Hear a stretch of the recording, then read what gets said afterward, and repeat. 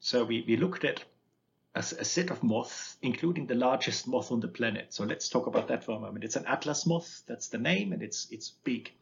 And for many years, when you looked at it, researchers have said that the wingtip of the forewing, it's a bit of a big extended lobe, which looks odd, and it has an eye on it, it has a bit of a mouth on it, and people have always said it looks like a snake's head.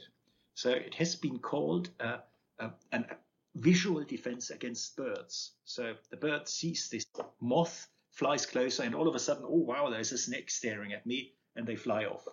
And that is exactly what evolution does. By the way, when we take a picture of this structure and put it on an internet image search, it often comes up with the faces of lizards and snakes as likely similar. So even our neuronal artificial intelligence classifiers of images make that same mistake. So I think there might be some truth to it. But we are not interested in visual camouflage. But what we did is we looked at the echoes coming off these lobes. And we found something remarkable. So I've just told you earlier that the whole body of the moth is protected, doesn't produce a lot of echo. But these atlas moths, they're so big, what they've done is they've modified this snake's head into an acoustic target, like a decoy target. So this wing lobe produces the strongest echo of the whole moth by far. And that means on the sonar of an attacking bat, the bat wouldn't see the body, it wouldn't see the wing, it would only see these wing lobes. So it would probably perceive this whole big moth as two small moths flying at a tandem flight.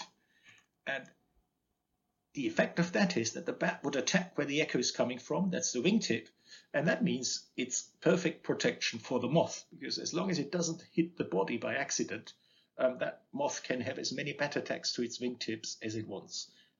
So it's a beautiful example where one principle, the invisibility cloak, protects you, but then you also do some tricks. You try to deceive your predator by giving him some false cues as well.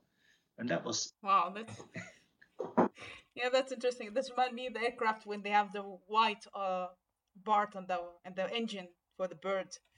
But this is to see that. Wow.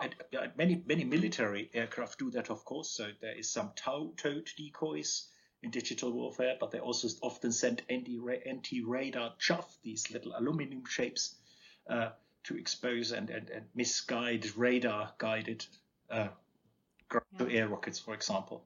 So, and that is the perfect analogy to what these moths are doing.